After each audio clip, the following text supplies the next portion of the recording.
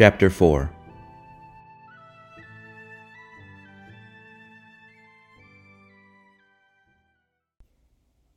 In spite of his plans and his hopes and his dreams, it was with an amazement beyond all telling that Mr. Robert Alban found himself at 9 o'clock next morning, conducted by two men through the hall at Chartley to the little parlour where he was to await Sir Amyas Paulet and the Queen's apothecary.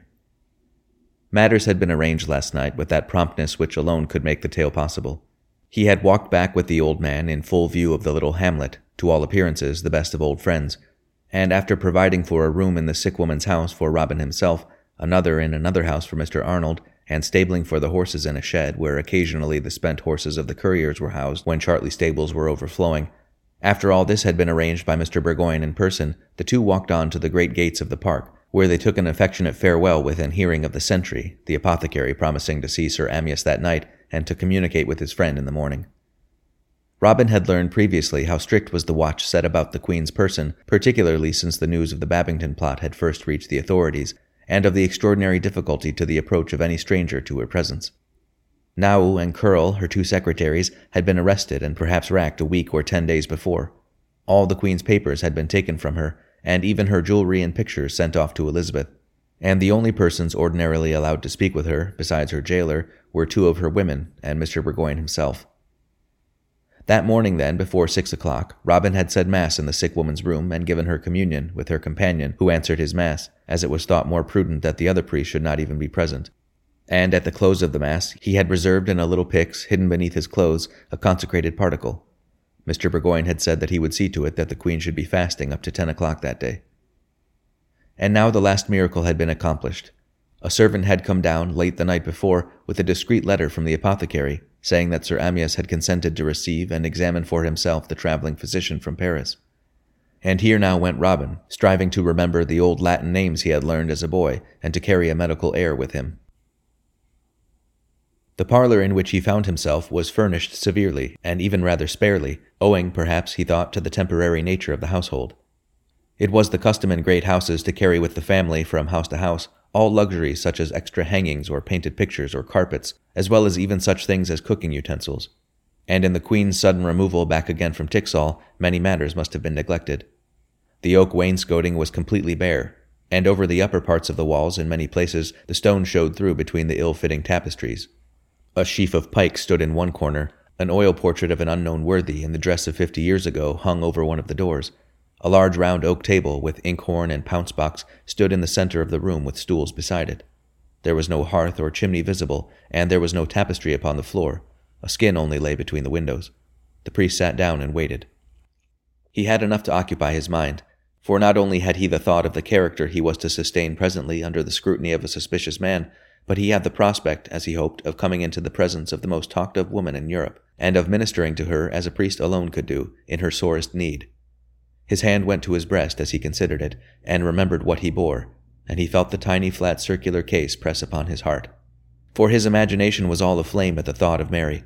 Not only had he been kindled again and again in the old days by poor Anthony's talk, until the woman seemed to him half deified already, but man after man had repeated the same tale, that she was, in truth, that which her lean cousin of England desired to be thought, a very paragon of women, innocent, holy, undefiled, yet of charm to drive men to their knees before her presence.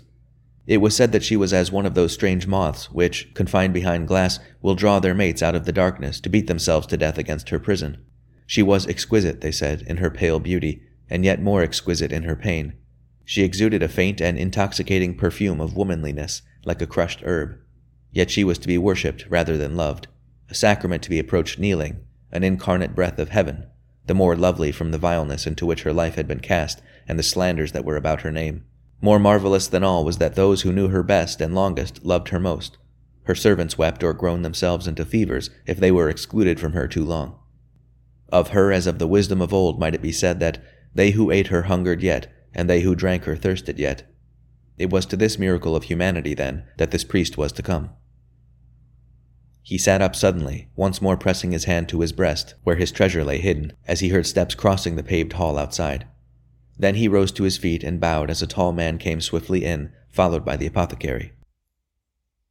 It was a lean, harsh-faced man that he saw, long-mustached and melancholy-eyed, grim as a goose, as the physician had said, wearing, even in this guarded household, a half-breast and a cap of steel.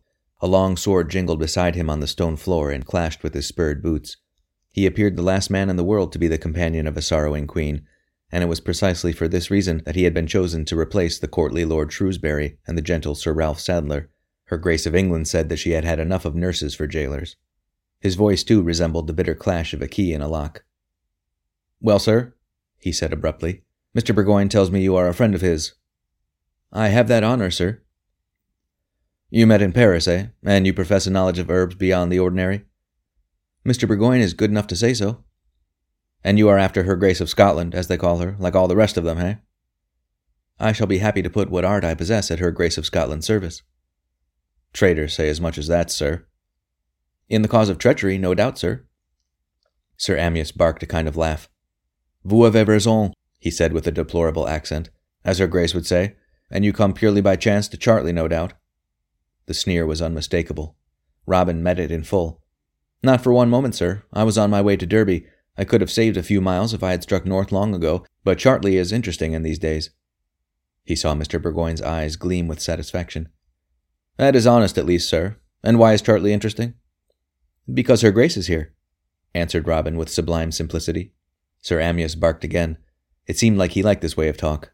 For a moment or two his eyes searched Robin, hard, narrow eyes like a dog's. He looked him up and down.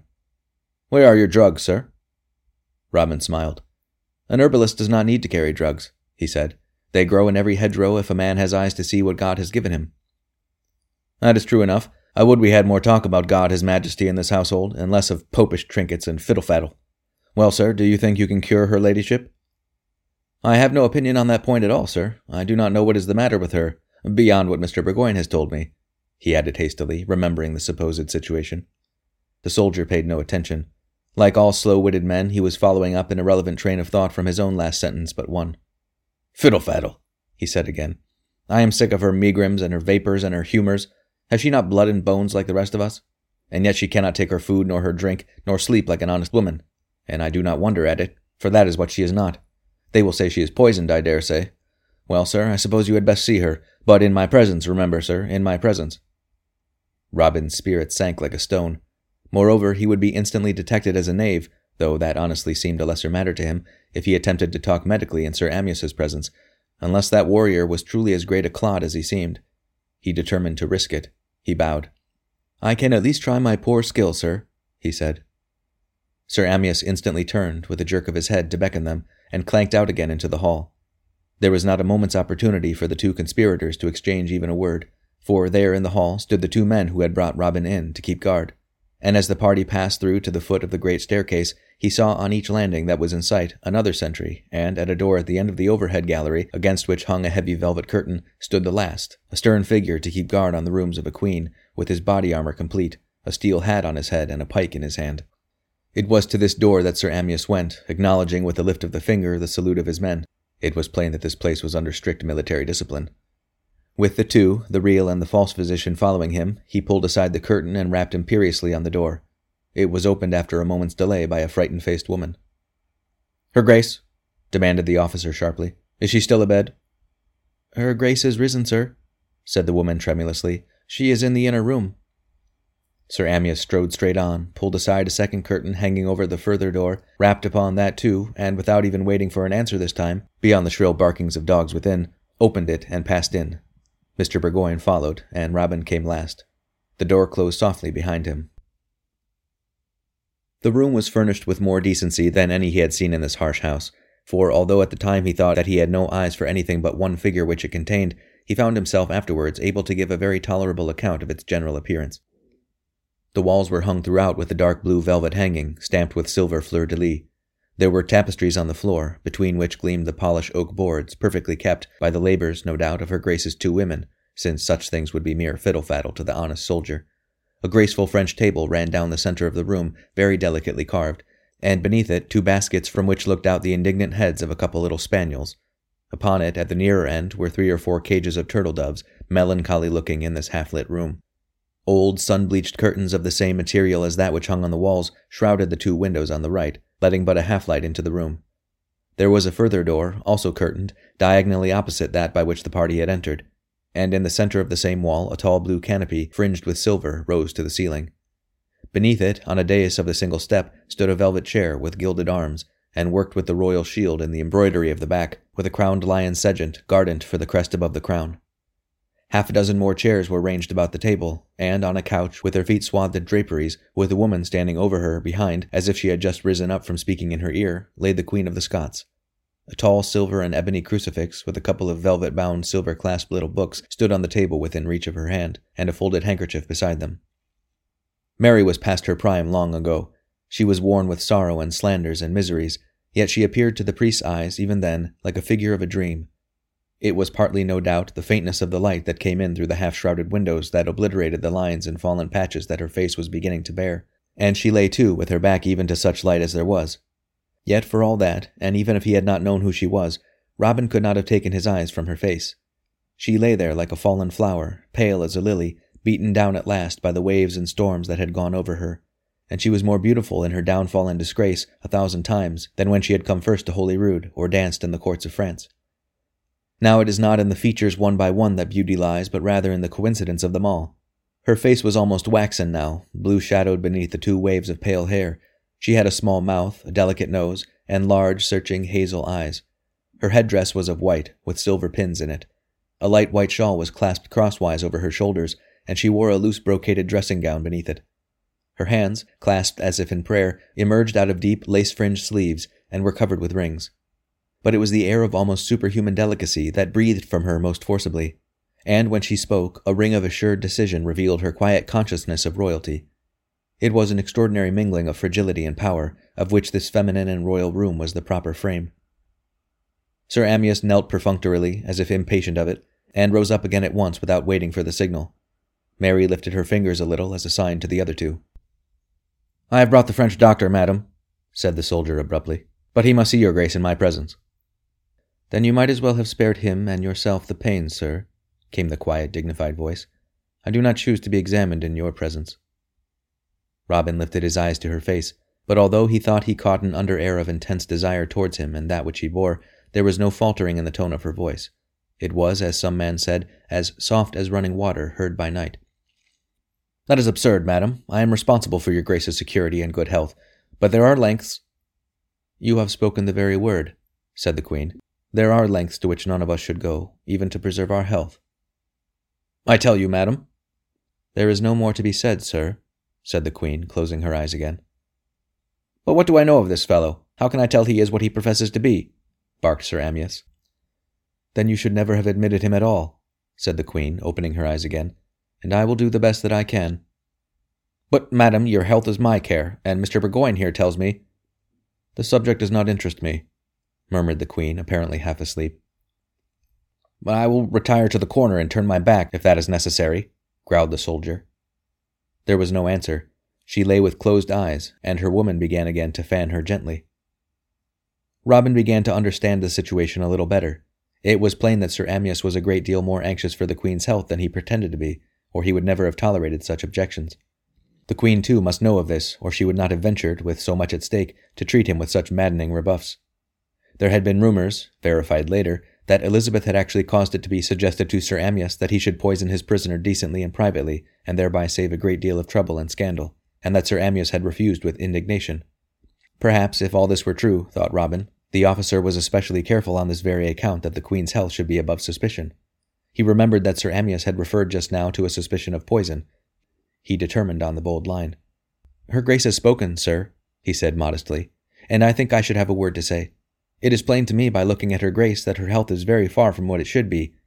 He paused significantly. "I should have to make a thorough examination, if I prescribed at all, and even should her Grace consent to this being done publicly, for my part I would not consent. I should be happy to have her women here, but—" Sir Amyas turned on him wrathfully. "Why, sir, you said downstairs—" "I had not then seen her Grace, but there is no more to be said." He kneeled again as if to take his leave, stood up, and began to retire to the door. Mr. Bourgoin stood helpless. Then Sir Amyas yielded. "You shall have 15 minutes, sir, no more," he cried harshly, "and I shall remain in the next room." He made a perfunctory salute and strode out. The Queen opened her eyes, waited for one tense instant till the door closed, then she slipped swiftly off the couch. "The door!" she whispered. The woman was across the room in an instant, on tiptoe, and drew the single slender bolt. The queen made a sharp gesture. The woman fled back again on one side, and out through the further door, and the old man hobbled after her. It was as if every detail had been rehearsed. The door closed noiselessly. Then the queen rose up, as Robin, understanding, began to fumble with his breast. And as he drew out the pyx and placed it on the handkerchief, in reality a corporal, apparently so carelessly laid by the crucifix, Mary sank down in adoration of her lord. "Now, mon père," she whispered, still kneeling, but lifting her star-bright eyes. And the priest went across to the couch where the queen had lain, and sat down on it. "In nomine Patris et Filii et Spiritus Sancti," began Mary. When the confession was finished, Robin went across at the queen's order and tapped with his fingernail upon the door, while she herself remained on her knees. The door opened instantly, and the two came in, the woman first, bearing 2 lighted tapers. She set these down, one on either side of the crucifix, and herself knelt with the old physician. Then Robin gave Holy Communion to the Queen of the Scots. She was back again on her couch now, once more as drowsy-looking as ever. The candlesticks were gone again, the handkerchief still in its place, and the woman back again beside the couch. The 2 men kneeled close beside her, near enough to hear every whisper. "Listen, gentlemen," she said softly. "I cannot tell you what you have done for my soul today, both of you, since I could never have had the priest without my friend. I cannot reward you, but our Lord will do so abundantly. Listen, I know that I am going to my death, and I thank God that I have made my peace with him.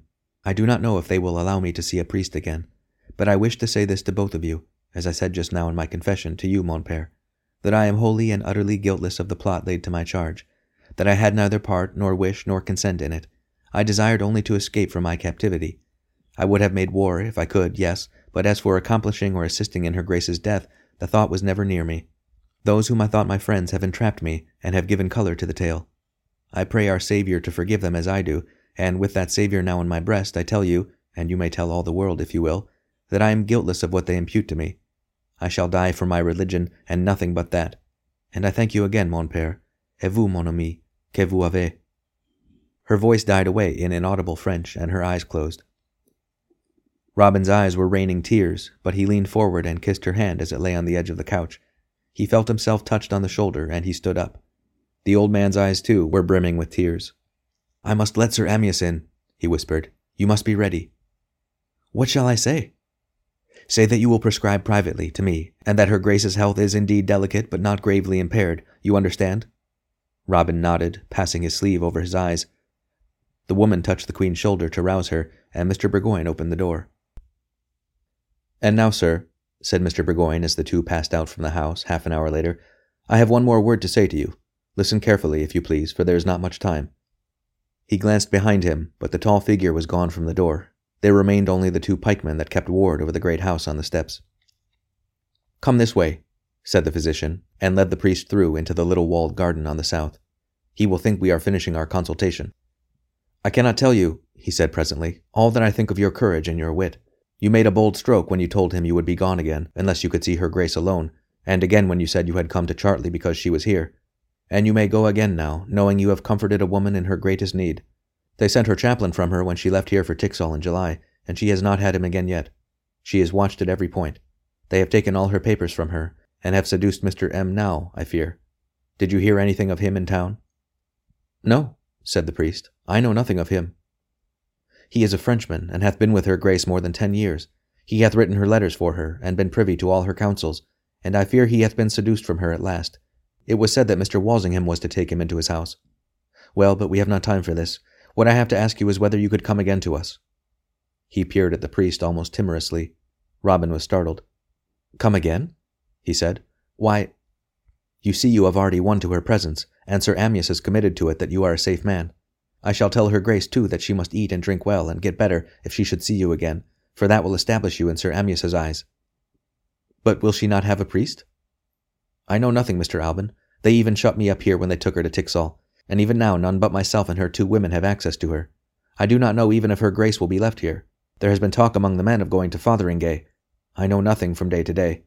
But they will certainly do what they can to shake her. It grows more rigorous every day, and I thought that if you would tell me whether a message could reach you, and if her chaplain is not allowed to see her again, you might be able to come again.